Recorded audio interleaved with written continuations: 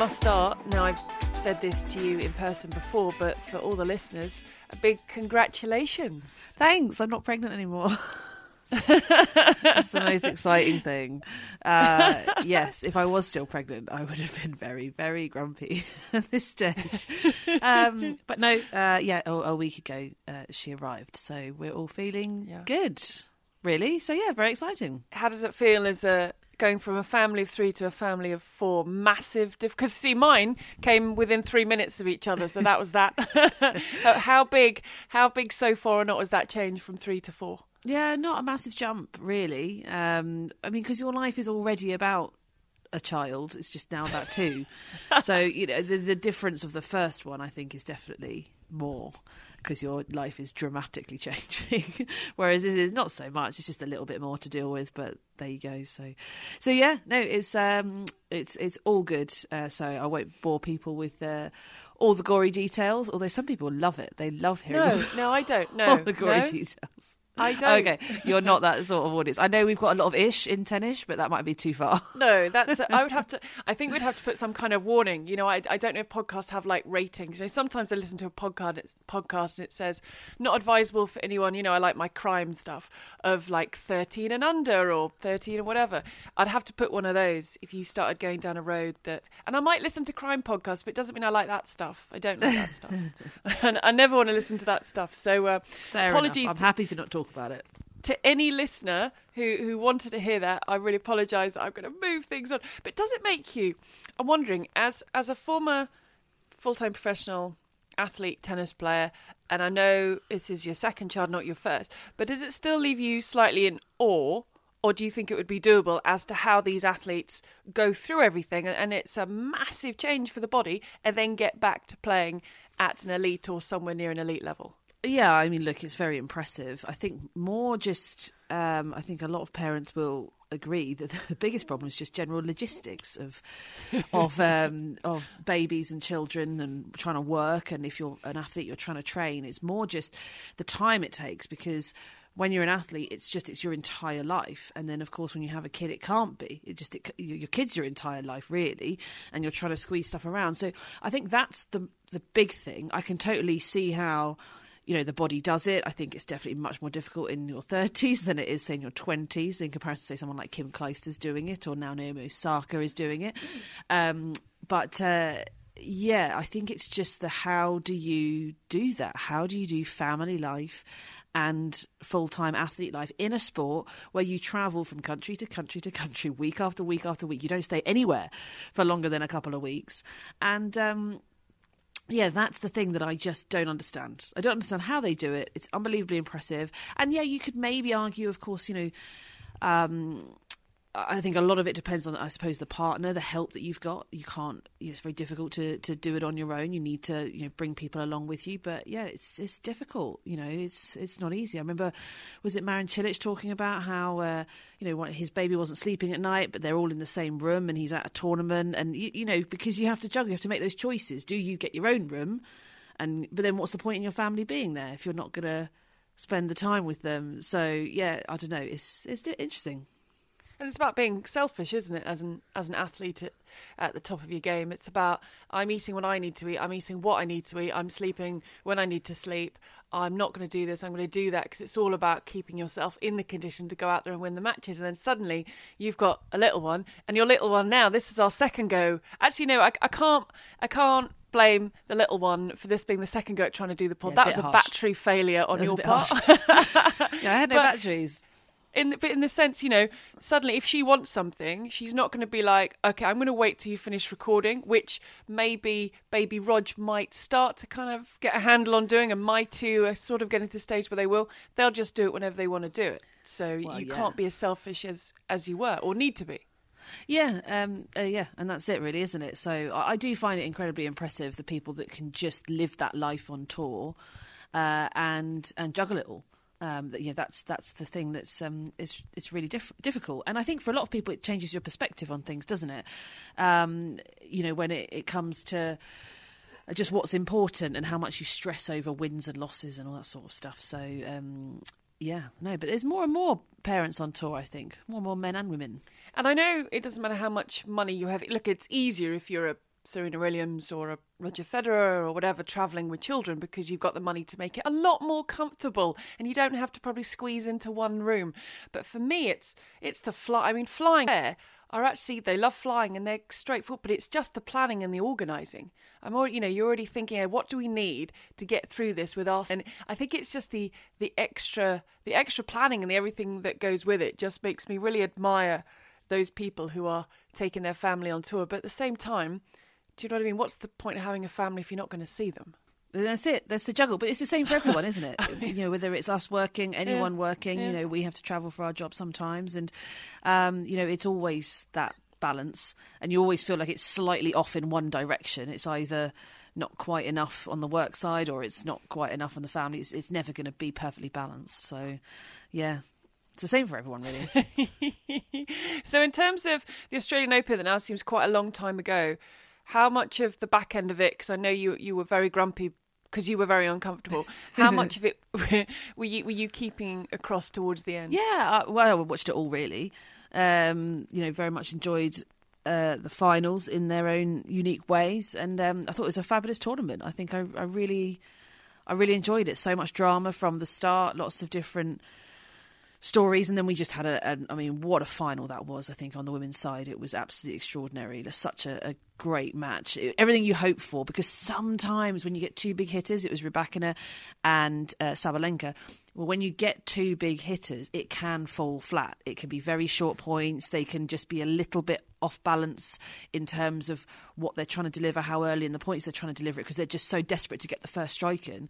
But we didn't have any of that at all. It was the way that the best big baseline hitting can be, really. But no, I loved it. The whole tournament I thought was fab. Really enjoyed it. I think with Sabalenka, so many people have been just willing this for her for so long, because she's been knocking on the door and she's got the game, but with the nerves going to take hold, with the double faults going to creep in. But I think for Rybakina, I'm really pleased for her, because she's genuinely a quieter person, and I know she wasn't happy that being the Wimbledon champion, and obviously there were no points, so she wasn't getting, in terms of the draw, she wasn't getting those because she was still kind of making her way up. She wasn't happy being on court 13, 14, 15, and fair enough, she's a Wimbledon champion.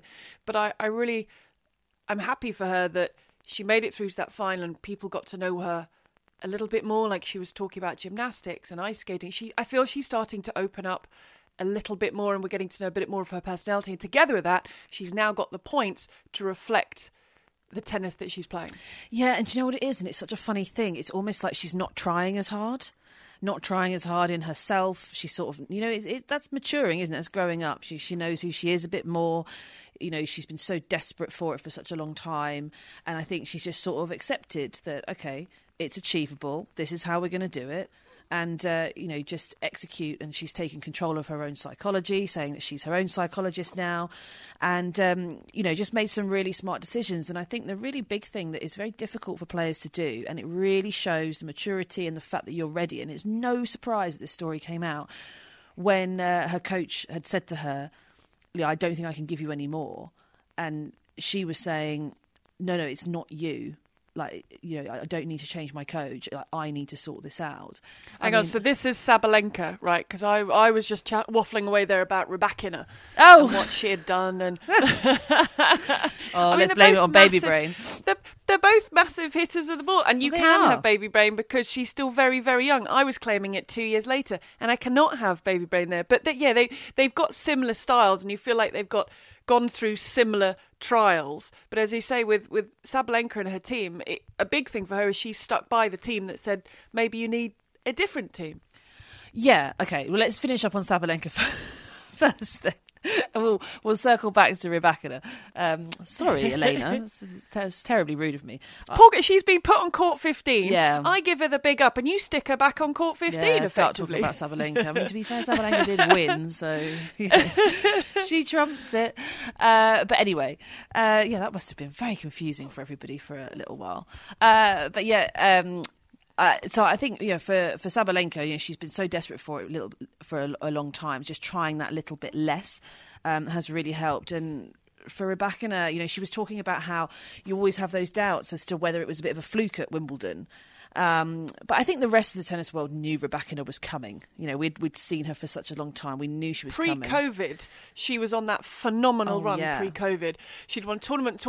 And when it shut down, I remember a lot of discussions where someone who's really going to suffer from this is Rybakina, because she was making this almighty charge, and then suddenly everything stopped. Yeah, no, it was... It was difficult for everybody, of course, to have that enforced break, but for certain people, it really did impact them badly. And she absolutely was one of them. But, you know, her game is just unquestionable. I mean, the strike is just... it is so effortless. Everything about her is so quiet, and the personality doesn't really match the game on the court, does it? But my God, it packs a punch. So delighted to see that she's be able to get into top 10 where she belongs. And it was interesting that following the final, she felt the need on social media to write a statement, a letter, a note, I don't know how we want to categorise it, defending her coach. Now, he's a fiery fella. And maybe he seems all the more fiery because she's so placid while she's out on court, but he really takes it to another level. And she felt the need to, because there were lots of people saying he's got to back off, he's got to stop, it's not healthy, it's not right. And it might not be, I don't know the ins and outs, but she felt the need to put out a statement just to say, look, this guy believed in me all those years ago. He's my first full-time coach. It comes back to this complexity of the coaching-student relationship and where the power lies. But I thought it was interesting that she felt the need to put something out just to say, look, guys, just back off. There was a lot of chat, wasn't there, about it? And because you see, if we're going to be really fair, what we saw from him in the box was very negative, very constant. It didn't matter what the score was, how she was playing. It was all. It felt, quite intense, quite negative. And I know people who were actually there and were very close to the box, and they were saying it's even worse when you're here and you can see it and feel it than what you see on TV when you're just getting glimpses here and there. So that was the impression that I think people were getting from sort of back home. But in his defence, we are seeing him in a very... a highly stressed state. It is, coaches are as stressed, if not more stressed, than the players on the court. I mean, especially Rybakina doesn't seem stressed at all, to be honest. So maybe he's just absorbed. He's just doing all of the nerves and all of the stress for them. He says that she needs energy. Sure, you can argue maybe different energy, not quite so negative. And it wouldn't work for me. Maybe it works for somebody else. You had a lot of people commenting saying that there's just no place for it at all, really. It's just not how you should speak to somebody in a professional capacity. But I would say what we don't know is he could be unbelievably positive off the court, and he could be the first person after that match to give her a big hug and say, you were brilliant, I'm proud of you, and do all of the right things. It's just that in the moment, that is how they've learned to sort of deal with stress. We watch players do it, don't we? We watch, Andy Murray, we've seen him for years ranting and raving, so much energy going out and picking fights with himself, not really with anybody else. And the amount of times that people are sort of like, if he could only just not do that, it's not a very good look. It's probably hindering his tennis, but that is how he's coping with the immense stress on the court. And so, I mean... I'm not sort of making excuses for that behaviour. I don't understand why it's like that. I wouldn't accept that from my own coach. I wouldn't accept that from anybody I knew doing it. But as I say, it could be the case that, he's perfectly great on the practice court, and it's just in matches that, that's how it goes. She doesn't seem to be too bothered by it. As you say, she released that statement. So, yeah, I mean, it's difficult, really, isn't it, to know what's what. You only see a tiny glimpse of them on the court. Yeah, it's like they always say, you don't know what's going on behind the curtains or behind the shutters, what is actually happening. You did, when you were talking about Sabalenka a couple of minutes back, you talked about that she said she was going to be her own psychologist and she was ditching the psychology. She had to figure out for herself. I don't know if you've seen this, but I was sort of signposted on social media to an interview that Jack Edward did, who's the creator of the On the Line podcast. Now, it was with Gavin McMillan, the biomechanics trainer that Aryna Sabalenka hired. And if anyone hasn't seen it, just Google his name or Google the On the Line podcast and have a look at it. It was just it was really interesting. And one of the lines he said of it, the biggest change wasn't her serve, it was her forehand. So she gets someone in just to completely break everything down and make the adjustments. And here we have a Grand Slam champion. Yeah, and it doesn't always work. Sometimes, and I'm not trying to be sort of critical of biomechanics and people who do that sort of thing, but sometimes it makes the problem worse. When you break something down, you try and build it back up again, it ends up having some more weaknesses or more stress cracks than there were originally. So it's a bit of a risk as a tennis player to do that, and you'll feel incredibly vulnerable because there'll be a period of time where you don't know what's happening with your serve. You can barely throw your arm in the right direction because you're trying to hit all of the right points, and of course with her forehand as well. But you're forcing your arm to do something it doesn't want to do. You're forcing your body, the timing, all of it's different, and so you can just feel like, I don't know how to hit this shot anymore. So yeah, it's a big risk, and we see plenty of players just not do it, don't we? We see plenty of players that they get the advice comes from the big ex-pros like a Navratilova or somebody like that. I remember Navratilova saying about Ostapenko the year she won the French. It was at the end of the year at the Tour Finals. She said, she needs to start this serve from scratch. She needs to completely dismantle it and start all over again. She's not done that because Ostapenko will say, well, I've won a Grand Slam with this serve, so why would I need to change it?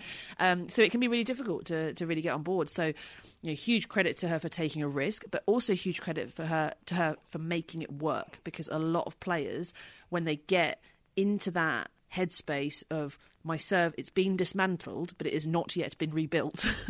You don't know how to serve anymore. That is a very scary place to be, and people get stuck in it, and then they don't commit so much to rebuilding. They don't believe as much. They get uncertain or whatever it is, and that's when you're left with a serve that's probably equally as biomechanically clunky as it was before, or maybe worse. So yeah, I mean, what a great effort for her to do it so quickly as well. So there has to be an element of the mental in there as well. I know maybe a biomechanics person would say it's got nothing to do with the mental, and maybe the point he was making was it wasn't coming from her head. It was actually something structurally, physically that wasn't working. But then the mental side has to come into it, because you say she has to deal with the vulnerability of when it's broken down, and then have the belief that she can get it back to where it was, or hopefully in her case better than before. Yeah, I mean, I've always believed that these things are a combination of, you have to have something technically wrong in your if your serve or any shot is technically fine, it sort of doesn't really matter how nervous you get. It doesn't matter how bad things are mentally. It's just sort of fine. Yeah. I can tell now.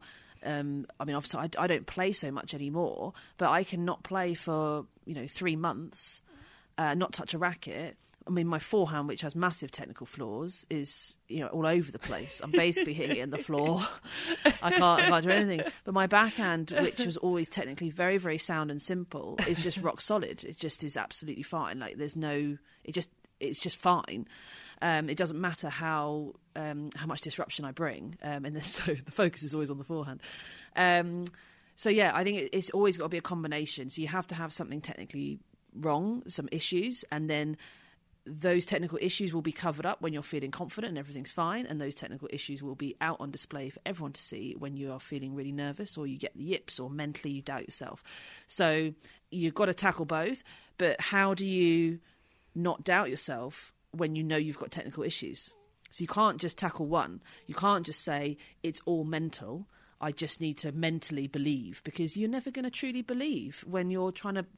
It's match point at the Australian Open, and you're serving for the championship, and you're like, wow. Yeah, I mean, how are you going to believe when you know that my serve can go at any moment? It's just, it's not going to happen. It's going to be interesting to see if more people go down that route, because there's been so much talk in recent times about psychologists, and as I say, Sabalenka said she ditched hers just because she said she's got to sort her own problems, but a big advocate of having a psychologist and it working is Iga Swiatek. I mean, Daria Abramovic is now heavily involved with the sort of day-to-day running of Iga Swiatek's life, and it's something that she felt really helped her. And I read, Carol Bouchard did a really nice piece for Tennis Majors about Swiatek and the moving into the other side, because you never really think of it like, and I know we've touched on this before, but she said most of her earnings have come on the court, but she wants to now explore off it. Max Eisenbud's come in to help her. She's signed with a big agency, but it has to be done on her terms. And I think she's such a smart cookie, Swiatek. And I remember when she got that number one, she just looked so settled. She looked so calm. But I really like, and again, if people haven't seen it, sort of search out that article. It's a really nice piece on how she is trying to explore, trying to get the introvert in her and try and put it out there on a kind of bigger stage, which I think must be really hard if that is not naturally your personality. Yeah, I think so. But good to see that she's trying to maximise. I do think that this is the time to do it. I'm not a businesswoman by any sense, but I don't think her stock is going to be higher. I can't see at the end of 2023 that she has double the amount of points of the number two in the world, like she had at the end of 2022. She might still be number one in the world, don't get me wrong. She might still win a slam, but I don't think we're going to see her... We could see her knocked off number one. I mean, it absolutely could happen. I think we're seeing more players get a grip of her game. I talked about this before. There's been more time. There's more belief now amongst the rest of the top 10. So I don't think she's going to have as easy a time as she did last year. So now's the time to do it. Next few months, let's sign. It is good, though, to challenge yourself, and she's putting herself in uncomfortable positions because it's not naturally her personality. And I think anyone in any stage, walk of life, especially as you get older. Did you know I'm learning Spanish? Have I told you that? I did know you were learning Spanish. Yeah. So I mean, I was going to try and say something in Spanish, but I realised that I have not learnt Spanish. So I can't do that. I'm only 4 lessons in, and I missed 2 due to the Australian Open. But for me, that's a challenge because, and people might think it's weird because of the job that I do, but I find in a room full of people, I'm quite shy. And for a teacher to point at me and suddenly say how you are and who you are and your profession and this in Spanish, I find that I'm like, oh my word, I get really nervous. And we're all in the same boat. We're this real eclectic bunch of people who've come together to learn this language. But it's a real challenge for me because I find those situations quite, you get really confident people. And I think they assume that, because you have to say what you do and everything, that I'm going to be really kind of loud, and I'm not. So I think those kind of things, especially as you get older, it challenges the brain cells, the grey matter. I can count to, I think I can get to 19, 20, I'm still figuring out. And I can tell you what my name is, I'm not going to, my profession, where I live, and what I am in terms of I'm half English, half French. But I keep speaking French. I never realised my French was so good until I started taking Spanish. Well, yeah. Yeah, but you speak French. Your French is good. But I didn't. You speak French. I didn't realise. And suddenly the teacher looks at you and says, you ask Mark over there. And you're thinking, oh my, So, yeah. Do you not just get, like, when she asks you to say something in Spanish, do you not just get it all in French? Like, all the French words are coming out. I start to say something in Spanish, then I add in a French word instead of it's a real mishmash at the moment. I don't know what a mix of French and Spanish is, but that's what I seem to be coming out. You speak European. That sounds quite glamorous, doesn't it? But it's no. As I say, just those challenges, the kind of, because we all do those New Year's resolutions of, I don't know, eat less, exercise more. I don't know if people drink a lot, whatever. Do you know what I mean? So I thought this one, because I actually have to go for 2 hours to the local college every week. And so Iga Swiatek, I salute you. It's only a kick, a jump, a block. It's only a serve. It's only a tackle, a run. It's only for the fans. After all, it's only pressure. You got this. Adidas.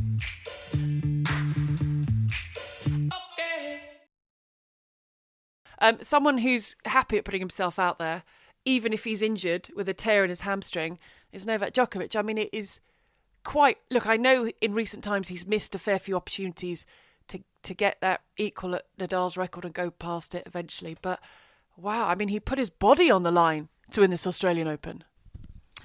Yeah, and I think that it's probably something that you don't do when you're 25, but you do when you're 35, right? Because like we saw with Nadal last year at the French, very much putting his body on the line as well with the foot situation. Well, you know, that might be his last chance to win the French. You just don't know. You don't know how physically it's going to go. I mean, Djokovic seems to be generally in better shape, but these I say niggles, it was a tear. But these injuries are becoming more frequent for the man who just seemed in the most ridiculous shape, the most flexible player, you know, extraordinary. I don't want to say physicality because, you know, Nadal has better physicality, but it just in terms of how his body has held up, how he would respond from 5-set matches, you know, whatever it was. I mean, he's pushed, I think, the sport physically to new levels. And, but they are starting to creep in now more and more. He's having to do a lot more managing, I think, of the body. But ultimately, the slams, if you're in the slam, you're in the slam, right? You can compete and you can win it if you're Novak Djokovic. So you just do what you can to get to the end. And whatever consequences come after that, you have to sort of deal with, really.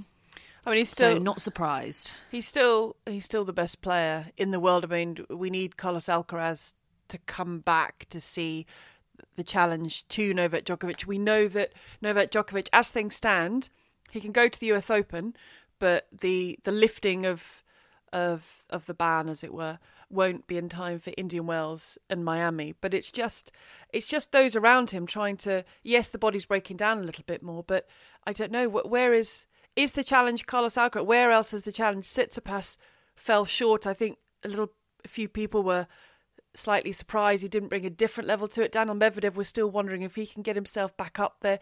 Zverev's still coming back from injury. Casper Ruud. You know, where is the challenge for you? Who's the closest to challenging Djokovic this year?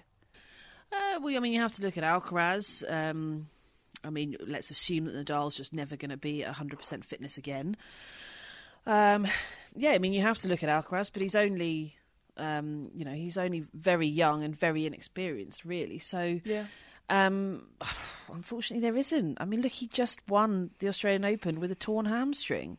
Nadal won the French with a numb foot. It's, you know, the gap is huge. You say it like that, but it is ridiculous, though. Like, yeah, it is. Djokovic won Wimbledon. I mean, he sort of cruised it, really, didn't he? Because he was relatively fit, and this is where ultimately they still only need to find a 7 out of 10 to beat everyone and to beat people like Tsitsipas. And it was a real shame that Tsitsipas couldn't challenge. Couldn't challenge Djokovic in the final as well as he would have liked. Got off to a really slow start, and it was going to be difficult. But I think, going into that, I was excited because I'd picked Tsitsipas out of my word search. So, yes. I'd done quite well. But in comparison to the French, when he took on Djokovic in that final, that is different. It's Tsitsipas's favourite surface. Yeah.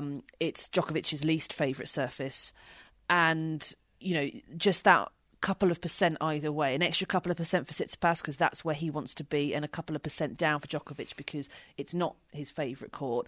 I mean, you can see the difference between that French Open final where Tsitsipas genuinely did have a chance to win. He was 2 sets up and he was the better player for 2 sets of it.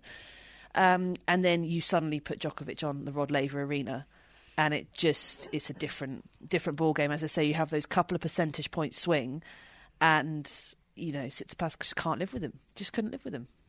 We got Nick Kyrgios battling back from injury, but he is the unknown quantity. I mean, looking at the live rankings at the moment, in order, it's Djokovic, Alcaraz, Tsitsipas, Ruud, Rublev, Nadal, Fritz, Felix Auger-Aliassime, Holger Rune, Hubert Hurkacz. I mean, Daniil Medvedev's now down to 11. I mean, it's there for Novak Djokovic, isn't it? If he wants to be the GOAT, if he believes the GOAT is how many Grand Slam titles you have won, it's his for the taking now if he can stay fit.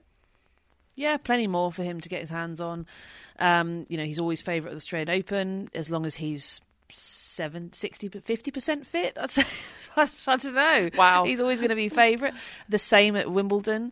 At the French, obviously you have a problem called Rafael Nadal. I'm going to assume, probably wrongly, I hope wrongly, but probably wrongly, that he's not going to be fit at the French, and that this seems like it's a big problem for Nadal. And if that is the case, then I would love to be seeing a Djokovic-Ruud final, for example. I think that would be really interesting. Yes, Ruud got pretty walloped by Nadal at the French, but I think that him against Djokovic could be really fun on the clay. You know, it would be great to see Dominic Thiem back, wouldn't it, as well, to challenge on the clay.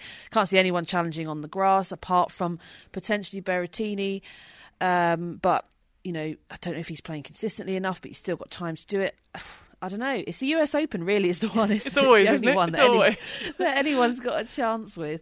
But yeah, I mean, he's just the best, isn't he? No, he's absolutely phenomenal. Do you have an issue with wildcards? Do you mind or care who they're awarded to or how they're awarded? Recently we had a little flurry of interest when Andy Murray was awarded a wildcard in Dubai, and it starts the conversations of should it go to people who need a break or a chance? Should it go to this? Should it go to that? Do you have any views on how wildcards are awarded? It's up to the tournament. Yeah. It's the tournament's decision with the wildcards. Whoever's running the tournament gets the choice.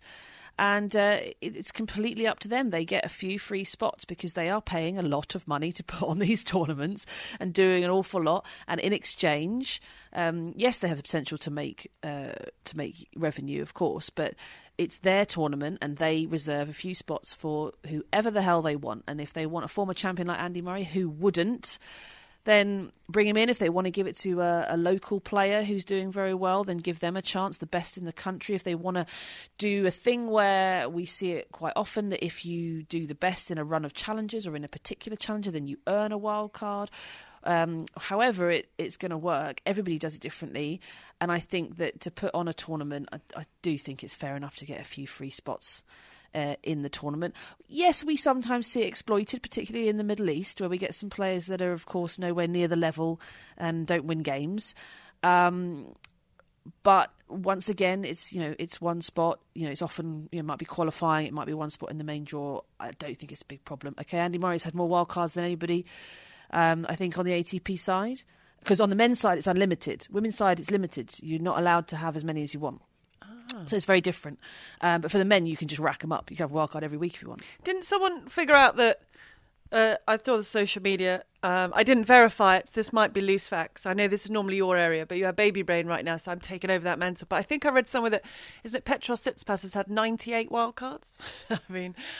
Yeah, I assume a lot of those in doubles, right? Yeah, I would say 99% of them are doubles. But it's... Do you think it'd be good if there was a limit? Or again, it's just up to the respective tournaments who they want to have on their courts? Yeah, I think, I've always operated in the WTA system, which has had a limit. It's 3 main draw wildcards, 3 qualifying wildcards, 1 Grand Slam. So you can rack them up. You can still do quite a few. Yeah. But there is a limit, for example, particularly if you're an American player. You can't just get a wildcard into every American event. You're only allowed 3 main draws, 3 qualifying, and then the US Open if you were to take that one.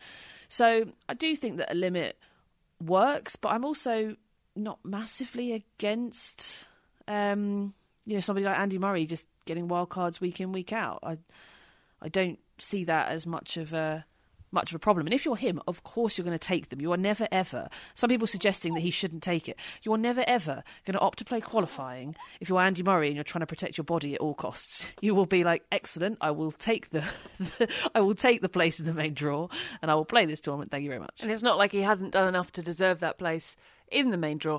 And one final thing, I don't know if you've read the Players Tribune piece by Jessica Pegula about everything her mother went through when she suffered a cardiac arrest and how she's been playing through that and her mother's recovery. It was phenomenal to see what she's been going through and how she's been playing and having that switch of she's such a good talker, Jessica, but I've interviewed her a couple of times. She's so lovely to speak to. Remember one press conference she had her drinking from a can of beer. She just seems really normal, a really normal person. She's been she has been a late bloomer in the sport in terms of the age when she really started making waves, but incredible. And I know I remember when Roberto Bautista Agut, he lost both of his parents, didn't he, in a relatively short space of time battling through, but just a wonderful piece that she has just felt now that the time is right to talk about everything she's been battling off the court and then therefore on the court as well. Yeah, really brutal with what they've gone through with her mum, and still plenty of difficult times ahead in terms of recovery. It's so difficult, isn't it? You know, I think it was so brilliantly written. It was such a nice insight into how difficult it is to make decisions. Do you then travel to go to tournaments?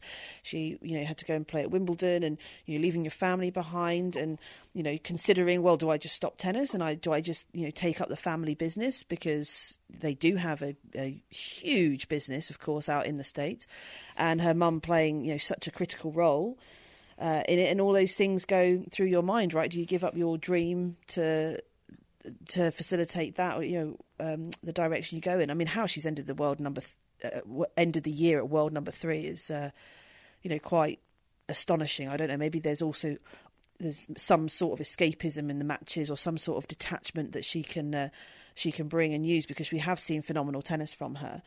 But yeah, no, good for her for sort of getting it off her chest. She said it was time. I'm sure she's going to feel much better now that it's sort of all out in the open and she's explained things. Yeah, I'd recommend, if people haven't, do search for it. It's a piece written on the Players Tribune. And I should say a massive thank you to you, because you're not long through completing your family of 4 and you're back here podding. So massive thank you for... I didn't expect it. I thought we were chatting like congratulations baby stuff, but I thought I'm not going to ask about the pod. I'm not going to pressure you to get back podding until you're ready. So I love the fact that you felt ready. Yeah, exactly. So if you've heard some little squeaks, it's because she's right next to the microphone. So I haven't been able to stop that, I'm afraid.